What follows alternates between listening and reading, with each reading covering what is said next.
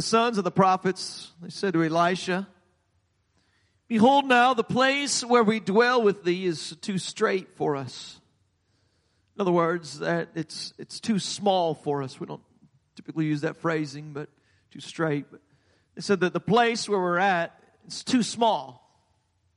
"Let us go, we pray thee, unto Jordan, and take thence every man a beam, and let us make us a place there where we may dwell." And Elisha answers them and he says, "Go ye." And one of them said, "Be content, I pray thee, and go with thy servants." And he answered, "I will go." And so he went with them. And when they came to Jordan, they cut down some wood. And as one of them was felling a beam, the axe head fell into the water. And he cried and he said, "Alas, master, for it was borrowed." The man of God said, "Where fell it?" And he showed him the place, and he cut down a stick, and he cast it in thither, and the iron did swim. Amen. Everybody say, the iron did swim. "Therefore said he, Take it up to thee. And he put out his hand, and he took it." I just want to talk here today about the generation of a double portion. A generation of a double portion. I wonder if we could just bow our heads here again today. And I just want to lift up the name of the Lord once again. If the Lord could just speak to us in this place right now. Lord, I thank you, Jesus, for meeting us, Lord, so spectacularly already here today. Lord, your presence moved into this place, Lord, and I feel, Lord, the comfort of your presence, Lord, but I also feel, Lord, the empowering spirit that is here in this place right now. Lord, I pray that you would impart something to us here today, Lord, that we could grab a hold of it, that we could be changed by it. Lord, let your word change us. Lord, let it form us. Let it move us into a place, God, that you are trying to push us and prod us and pull us into, Lord, that you're inviting us into today. Lord, I pray that anything that would come and try to speak against your word, Lord, that would try to hinder your word, Lord, that could be removed out of this place right now. Lord, remove any hindrance. This place, Lord, let your word be settled in our hearts, be settled in us. In Jesus' name we pray. In Jesus' name, amen. I believe in order for us to truly understand the context of this, to really understand the dimension of what is happening in this text that we read today, we need to get a fuller understanding of the context of what was taking place. You see, leading up to this, we find Israel in a backslidden state. We find them in a place where they were moving in the opposite direction of God. And they had started as a unified kingdom. They had started as one, and they remained one under Saul and under David and under Solomon. But under Solomon's son, the kingdom that God had called to be his kingdom, it split, it divided. From there, we see them slowly descending into the traditions of those that surrounded them. We see them falling into idolatry and into Baal worship and the worship of Ashtaroth and the gods of the groves. And they would go and they would worship in all of these places that God did not approve of. We find the nation of Israel itself, they stopped going to Jerusalem and they constructed their own place to worship. They built golden calves and they would go and they would worship these golden calves. See, they just did this out of duty. They didn't, they may have called themselves the people of God, but they truly were not the people of God. When religion is all you have left, then your relationship with God is gone. When you just do what you do just because you're supposed to do it, and your spirit will become very dull. You're going to have a whole lot of gaps that are going to need to be filled in with something. And if you are not plugged into the things of God, if you're not plugged into the voice of God, then there's going to be a Jezebel that will come in and it will fill some gaps. And that's exactly what happened when you have the king Ahab who stepped in. And Ahab, he started out as not such a bad man, but but he became king, and he wanted to do the right things. And many times, though he was captivated by those around him, the Zidonians that were around him, he began to be captivated by them, and he tried to make alliances with them, and he was seduced by his neighboring countries. And we see Ahab in this desire to expand his kingdom. He marries a woman named Jezebel. Jezebel apparently was a very beautiful woman, but it was more than just her beauty, because she was a woman of great power. She was a woman who, her father was a man that was a very spiritual man, but not of godly accounts. He was a warlock. He was a man that was deeply involved in witchcraft, as well as what she became. And so she was very trained in the dark arts. She was trained in she was completely sold out to her witchcraft. She was completely 100% sold out to the occult. She was completely sold out to her idolatry. And so what you end up getting when you have a nation that's already been sliding away and getting further and further from God, and then they become complacent. They don't know exactly. They're not tied to any kind of truth. And when you have that, you become open to receiving something that it will manipulate you. It will bring you to a place that is sensational, but it's not the sensation that God wants you to have. You'll be appealed. You can be appealed by things that happen in this world. And it looks as if it is incredible, and that's and that's what Jezebel brought. See, Jezebel was completely 100% committed to her agenda, and you find that Ahab, he doesn't know what he believes, and so the kingdom is just it's just mush, and she plows through the kingdom of Israel. She begins to kill all of the prophets of God. She goes and she sets up the groves, and she sets up the Ashtaroth poles, and she sets up the places where they could worship Baal, and this nation that had already been going that direction becomes completely entrenched in the ways of Jezebel, this woman who was completely sold out to the occult. And they're swayed. This spiritual, she has a spiritual element, but it's demonic. It's not of God. And so the only supernatural that they are seeing is flowing out of Jezebel. It's flowing out of her agenda, because they've lost the supernatural dimension of the Spirit in the kingdom of God. It's just become routine. Their worship of God has just become routine. And you see, in America today, in the world today, we see a people that they are entranced by the magic around them. And you see today that celebrate Harry Potter. We celebrate Loki. We celebrate all these other characters that have all of this magic. You have today in popular, it's popular in the teen culture today, horoscopes and all these other things that they want to get into to get into the supernatural. And that is an indictment on the church. If the only thing that they are finding in the supernatural is coming from the world, then that's an indictment on us, because there ought to be some supernatural that they can look to the church and say, I see something that I want to cling to. I see something that I want to come to.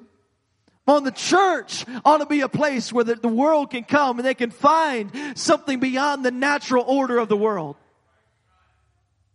And we find it's okay. It's okay to talk about demons and witches and warlocks, as long as it's with some kind of cool backgrounds and all this things that the Hollywood can put behind it, and it's all right. But if you truly want the supernatural, if you truly want the presence of God, come on, then we need to get rid of all of that and get rid of being comfortable with the things that are coming from the pit of hell and say, God, I want to see your hand at work. God, I want to see you coming in and doing the work that only you can. Lord, if this world is searching for something that can bring about change, Lord, then I want the change to come from you. I'm gonna tell you something today, that this church stands diametrically opposed to all of the things that are sliding away from the world.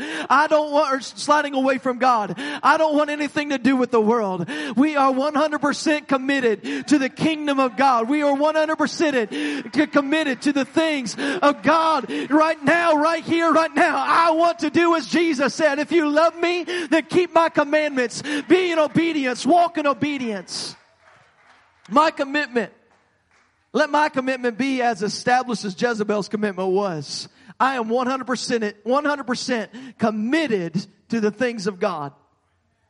Let us be 100% committed to establishing God's agenda and moving forth the will of God in what He is calling us to do today.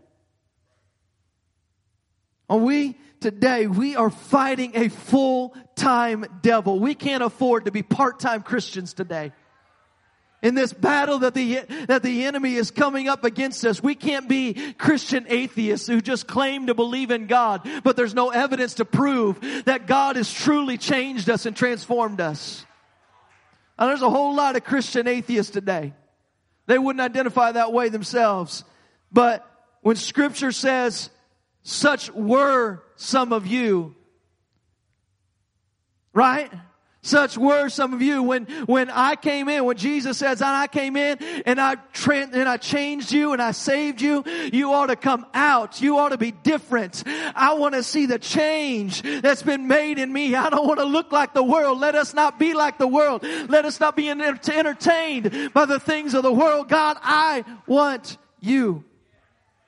On church today, America needs a church that is salt and light. America needs a church that has the power of transformation. America needs a church that will stand up and say, I serve a God who is able to bring you out. I serve a God who brought me out. I serve a God who can change, who can transform, a God who has brought us to a place of power, of God who can heal. I serve a God who is still alive today.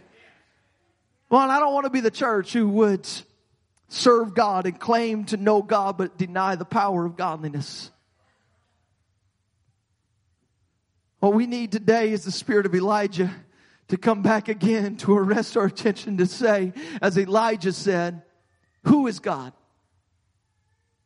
Why halt you between two opinions?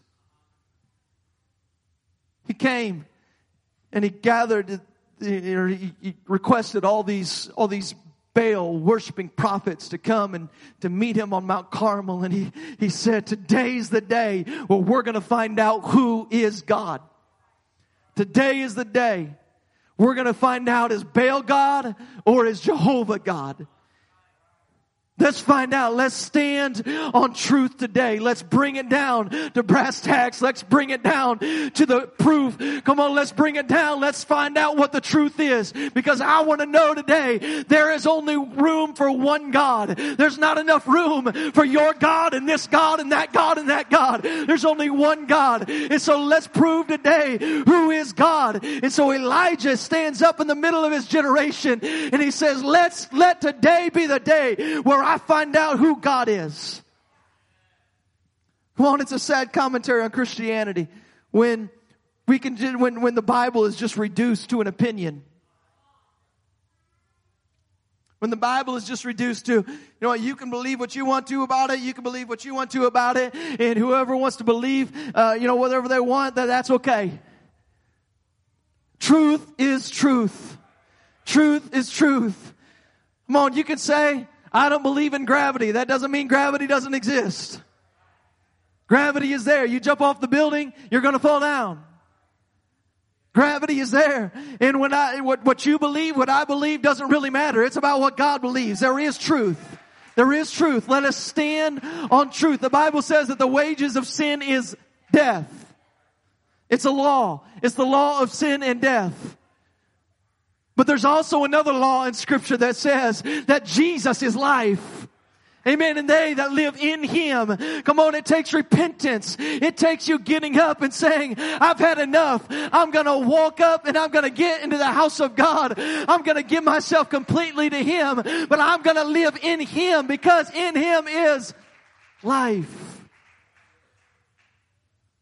Oh, we can't be seduced by the Jezebel spirit today. We can't allow the Jezebel culture around us to infiltrate into the church. On enough is enough, church. It's time for us to get back to an altar of sacrifice. It's time for us to get to an altar of repentance. Who is God in your life? Are you going to let the gods of this world to determine who is, what truth is? Or are you going to allow the Word of God to determine what truth is?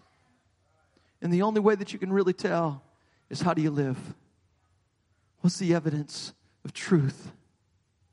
What's the evidence of truth? See, but if you do it, then do it with everything you've got. Do it with all of your heart. Don't desecrate the name of Jesus and just say that when you don't live it. Let's live this out. Let's sell out to this. Sell out to this. So we find Elijah. We got a lot of context. We got a lot of backstory to this. But Elijah, he shuts up the heavens. He comes to King Ahab and he says, it's not going to rain for 3 years. He says, it's not going to rain until I come back and I say it's going to rain. And all of a sudden, the people were in a crisis. Come on, sometimes there has to be some trouble that enters into your life before we recognize our need. Sometimes society has to feel a little bit of pressure before they call upon God, but thankfully they came to this point when Elijah says, all right, let's do this. Let's have this side-by-side comparison. Let's have a side-by-side comparison of who is God. If Baal is God, let's serve him. If he can make fire fall down from heaven, let's serve Baal. But if Jehovah's God, then let's put him rightfully on his throne. And let's tear down the altars. And let's stop the Baal worship. Let's stop the idolatry. Let's stop just living whatever way that we want to live. Because if God is God, then we need to turn some things around in our life. If God is God, then I need to make some changes in my life. If God is God, and if He answers by fire, then I better do things the way that God is calling me to do things. And so He sets it up and He says, let's have this side-by-side comparison. Is God God? Or is Baal God? He who answers by fire, let him be God. So we see that the reality is that the truth is in the proof. Who can prove it? Whoever can prove it by fire, that's where the truth is. See, what we need today in the church is real demonstration. I believe this with my whole heart. What we need today is real miracles. What we need today is a God who comes and He can change lives. We need cancers falling off of people. We need people of drug addiction that they come and their lives are turned around.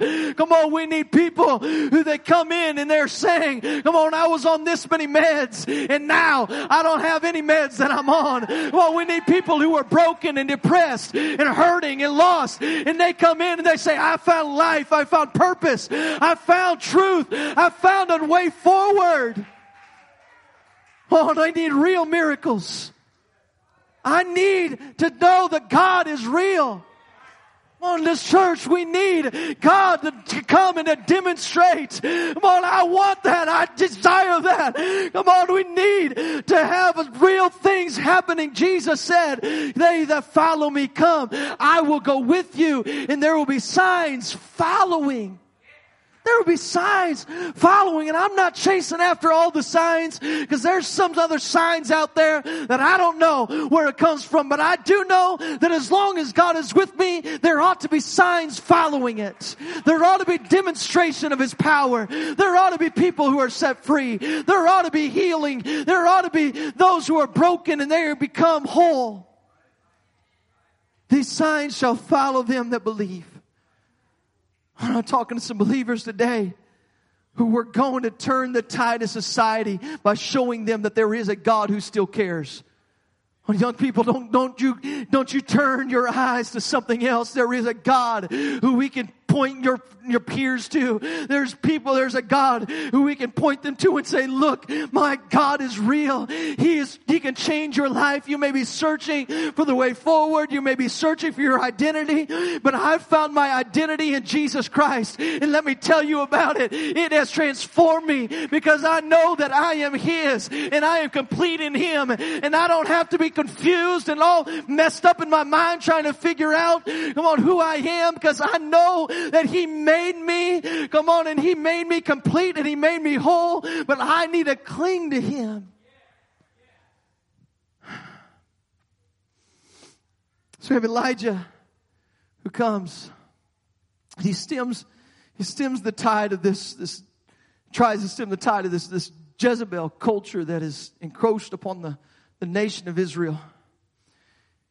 Brings them, his goal is to bring the nation to a place of repentance. That was the whole reason that he set up these two altars. Or he set up the one altar, allowed them to set up theirs. He wants to bring them to a place of repentance. He wants to bring them to a place where they say, I see that there is only one God. There's one God who can answer by fire. And so after 3 years of no rain, we see as Elijah's building and he's constructing this altar upon Mount Carmel.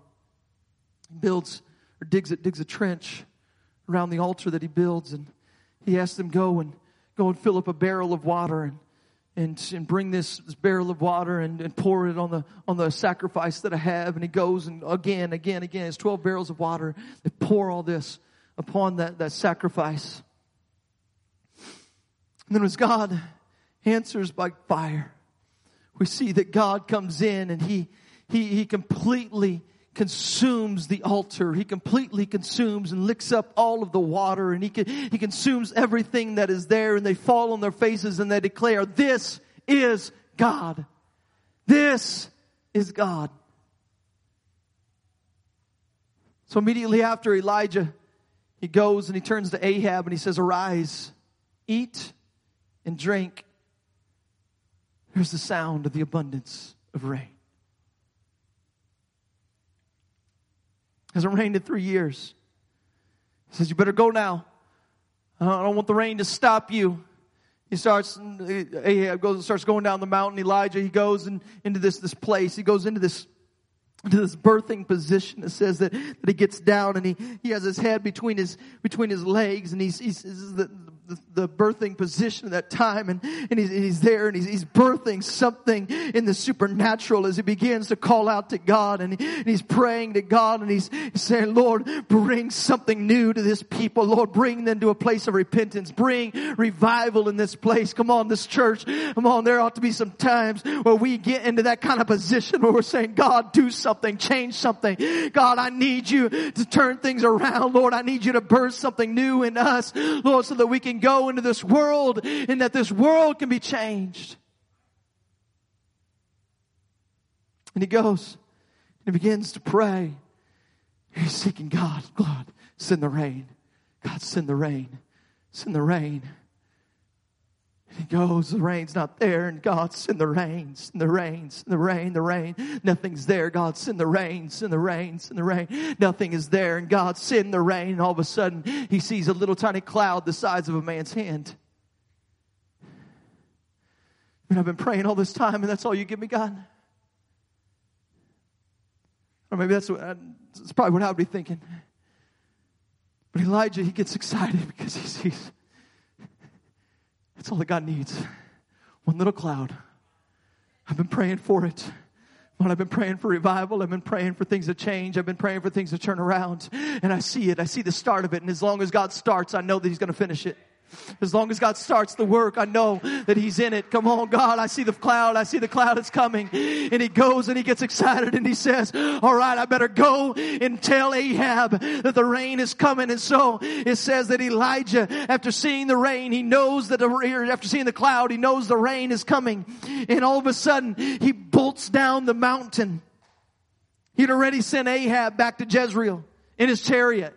And Scripture says that Elijah, he is there in Jezreel, and he beats the man in the chariot. This is a 12 to 16 mile span from Mount Carmel to Jezreel. And we see Elijah outrun the chariot. He outruns the chariot to the city. And he gets there. And he's waiting on Ahab.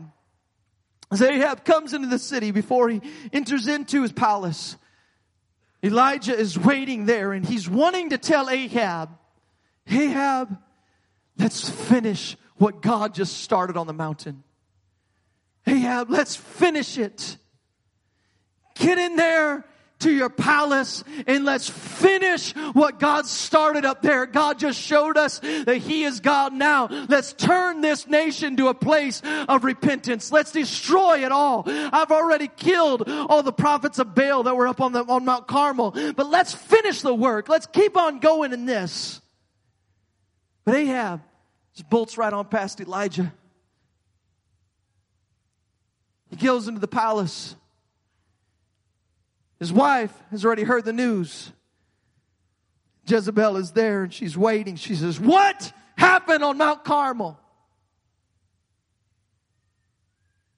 Whoa. You weren't there, but there was fire that came down, and I couldn't stop Elijah. I couldn't stop him. He just went and he killed all your prophets. And I'm sick of it. I'm going to take care of this my way. Get out of my way, Ahab. I'm going to do this my way. And so Jezebel, she goes and she sends a message to the prophet. I'm coming after you. I'm coming after you, Elijah. What you did to my prophets of Baal, I'm going to do to you. And all of a sudden we see Elijah.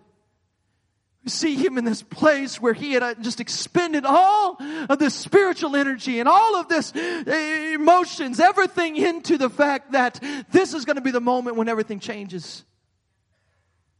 This is going to be the moment when everything turns around for our nation. God has been shown who he is. Baal has been shown as a false god. But now I get the message. Everything that I thought was going to happen isn't happening the way that I thought it would. So Elijah begins to run. And as Elijah begins to run for his life because Jezebel is going to come after him, he starts running and running and running. And we find him 40 days later in a cave. He's there 40 days later. He's sitting in a cave. Now, in this place of loneliness, this place of wondering, God, where are you at? Elijah says, they've torn down your altars. They've killed all of your prophets. Now they're trying to kill me. He totally discounts everything that God had just done. Totally discounts all of that because Jezebel survived it. This was his only thought. We didn't get the final outcome that we wanted. We didn't get the ultimate change that we were after. We got a partial breakthrough, but we didn't get a total breakthrough. Come on, how many of you have ever felt that before? As you're praying for something and it says, this didn't happen completely the way that I thought it was going to happen. And you've been seeking a breakthrough, and then you come to this place where you say, God, I don't know if you have anything left for me. I don't know. Maybe we're done here. Maybe we're at the end of the line. But God speaks something new to Elijah. This is this battle that you've been fighting. It's been a righteous battle. You've been doing this for good. You've been trying to get the people to a place of repentance. But I want to shift the strategies here.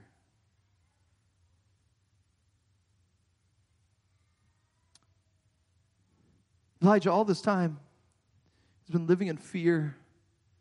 All this time has been a victim. His people have been after him to try to kill him. He stood up for God. He's been running. But God says, I'm going to shift the strategy. And he goes and he tells Elijah, I want you to take that mantle that you have on you, and I'm going to send you to a man. And I want you to cast that mantle upon this man who I'm sending you to. Because I want you to mentor him. I want you to begin to pour yourself into him. I want you to begin to impart some things to this next generation. I want you to begin to multiply yourself. You've been doing this yourself, Elijah. And it's time that we begin to multiply.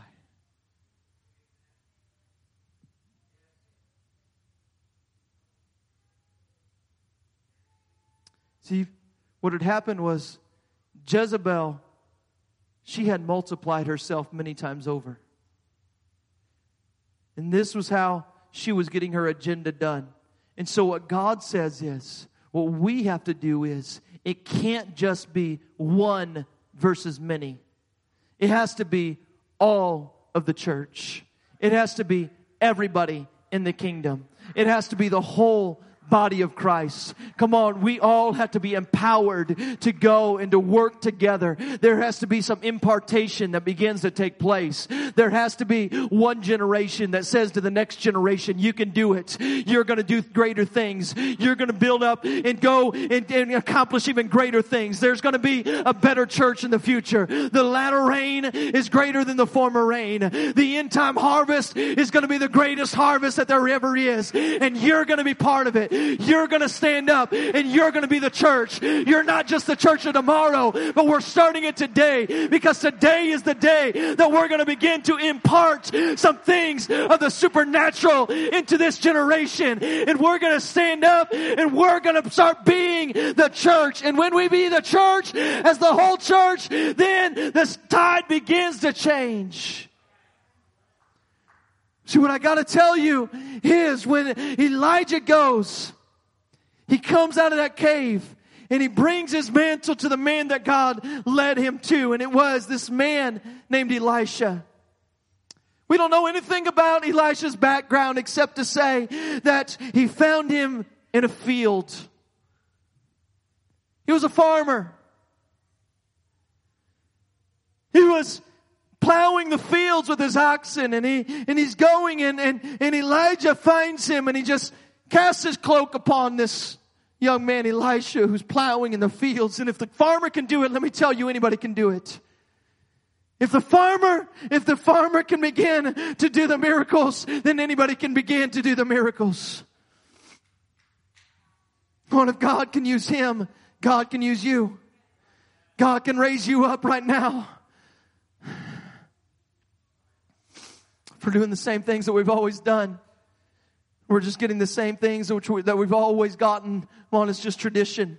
We can't continue to just do the same things over and over and over. I'm not getting away from the landmarks. I'm not getting away. Come on, but we need to begin to impart to the next generation and believe, come on, that just because mom and dad did it, just because the generation before me did it, doesn't mean that it's going to just automatically happen in the next generation. We need a generation of Elishas. We need a generation of Elishas who say, I'm going to carry this forward. I'm going to go. I'm going to do great things.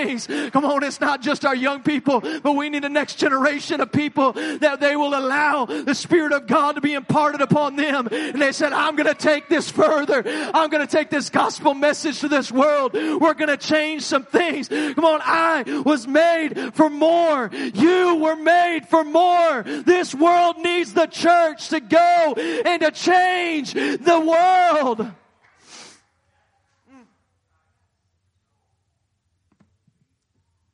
See, God said the answer to Ahab and Jezebel is Elisha.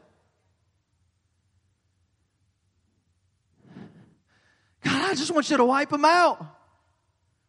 He says, not right now. Right now it's time to impart. The reason why so many people in the nation were sliding away is because there was no direct encounter with the supernatural.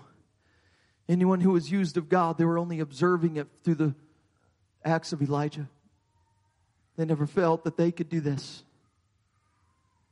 So God said to Elijah, the future is not about fighting every battle, putting out all the fires of the enemy yourself. Because if you try to do that, the enemy, he's going to have a whole lot of fires he's going to keep you busy with. Well, we can't just go and chase all the fires that the enemy has for us. Trying to do this all ourselves, we need to begin to pour into one another. We need to begin pouring and making disciples. Come on, church. We're talking about multiplication. Talking about multiplication, it can't just be about putting out all the fires that the enemy has, and he'll set one fire after another. We need to begin to pour into one another. We need to find somebody who you say, I may not feel qualified right now. Come on, you may say this, I may not be qualified to do this, but let me just tell you what I know. Let me just begin to pray for you with what prayers I know. Let me begin to build you up. Come on, let's be here for one another. Let me break you. Let me take you under my wing and let's go on this journey together, because if it's not for you, then this next generation, come on, they're not going to have a link to the supernatural. If it's not for us beginning to multiply what God has in this church and what He set up with 100 or so of us who are gathered in this place, come on, then this movement will die out. God says, I need you to go and make some Elishas.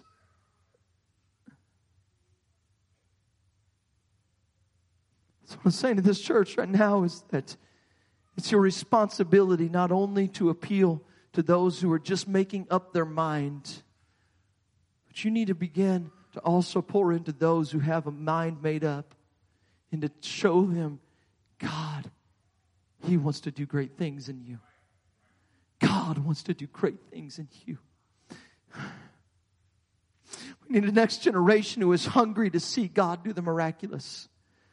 I need somebody who will come and they will bring somebody alongside them and say, I want you to lay your hands on them and pray for them. I expect God to do the miraculous. Come on. Well, we win by getting more people pulling in the same direction. We win by getting more people who are getting a hold of the things of God. We win by getting more people who are praying and fasting.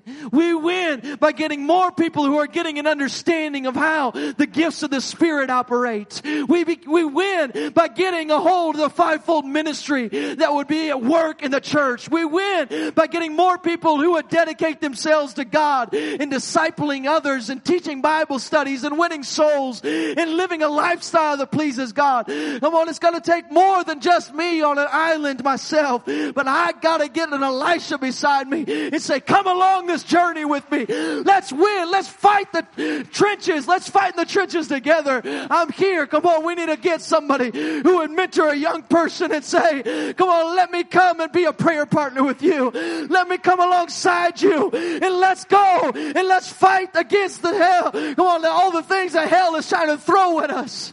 I believe that God has a church that is rising up, and I believe, come on, that there is a little bit of rain that's coming. And when we begin to see a little bit of the signs, let's just begin to say, Lord, I'm going to walk in it. I'm going to walk in it. I may not have even full experience in this myself, but I believe, God, that you will show up when you begin to do a work. Hallelujah, Jesus.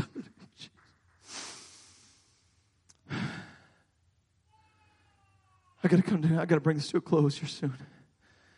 What Elisha teaches us is that what Elijah had could be transferred. What Elijah had in him, it was possible that it could be transferred to somebody else. And that totally changed everything.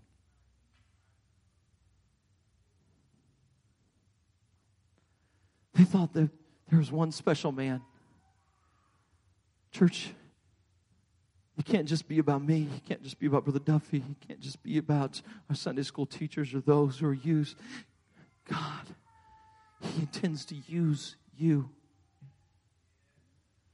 Scripture says that He gave us the apostles, the prophets, the evangelists, the pastors, the teachers.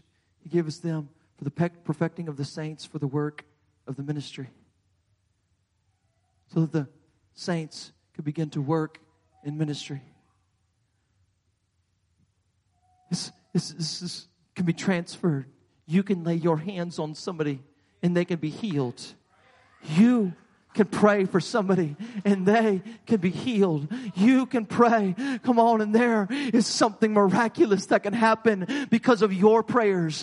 You can go and somebody can be baptized and somebody can receive the Holy Ghost because you began to take it upon yourself to tell them about this wonderful gospel message of salvation. You have it in you, and this can be imparted in you. This cannot just stay within the ministry of the church. This has to get into every single one of us.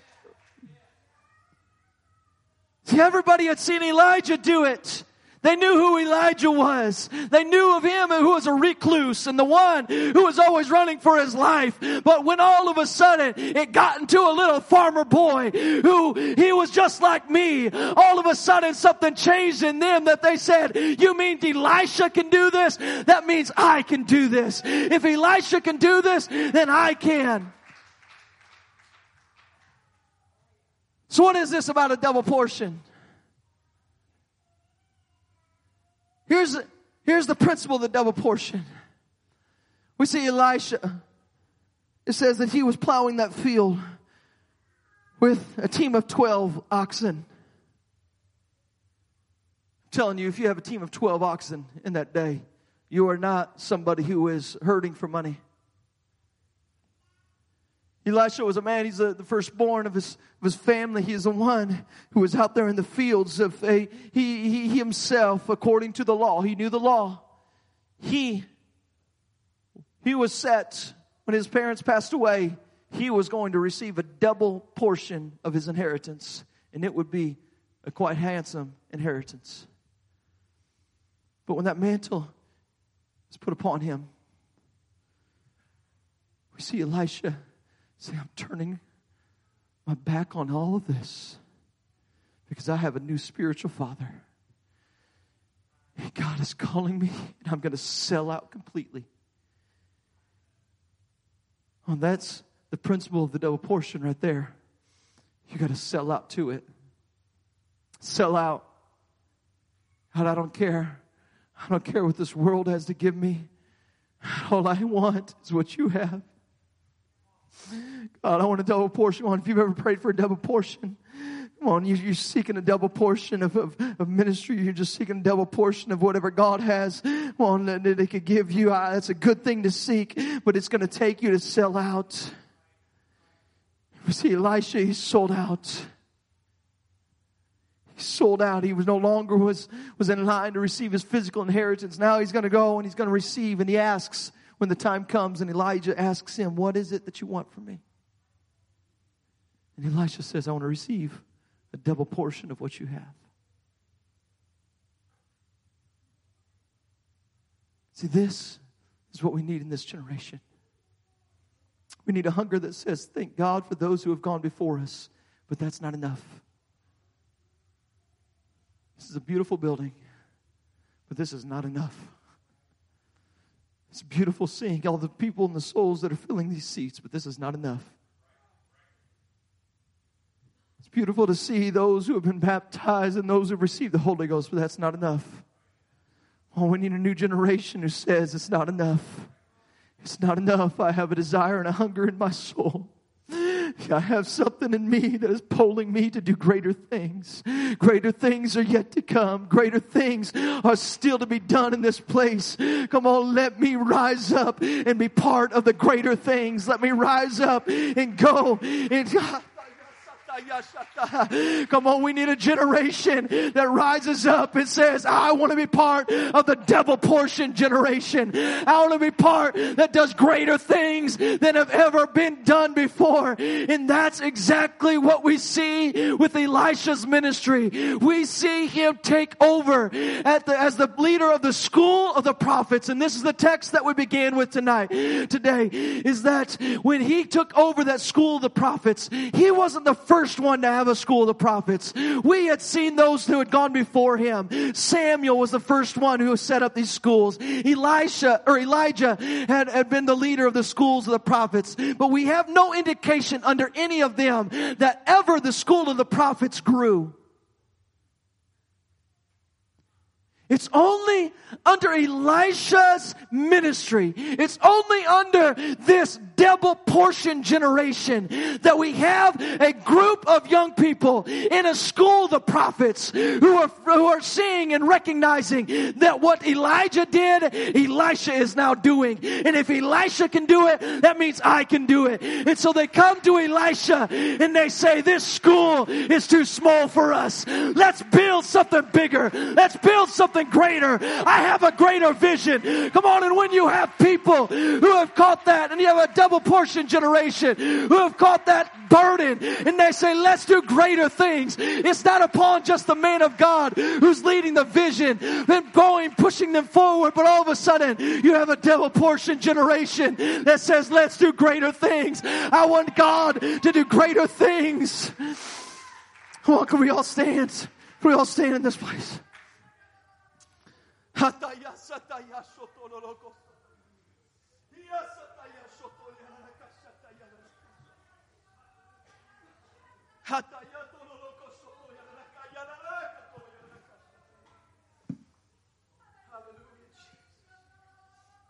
Hallelujah.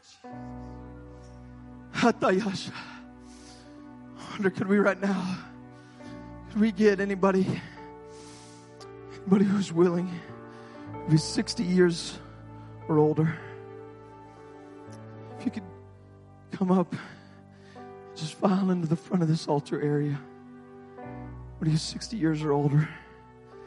Just file into this altar area in the front and just face out.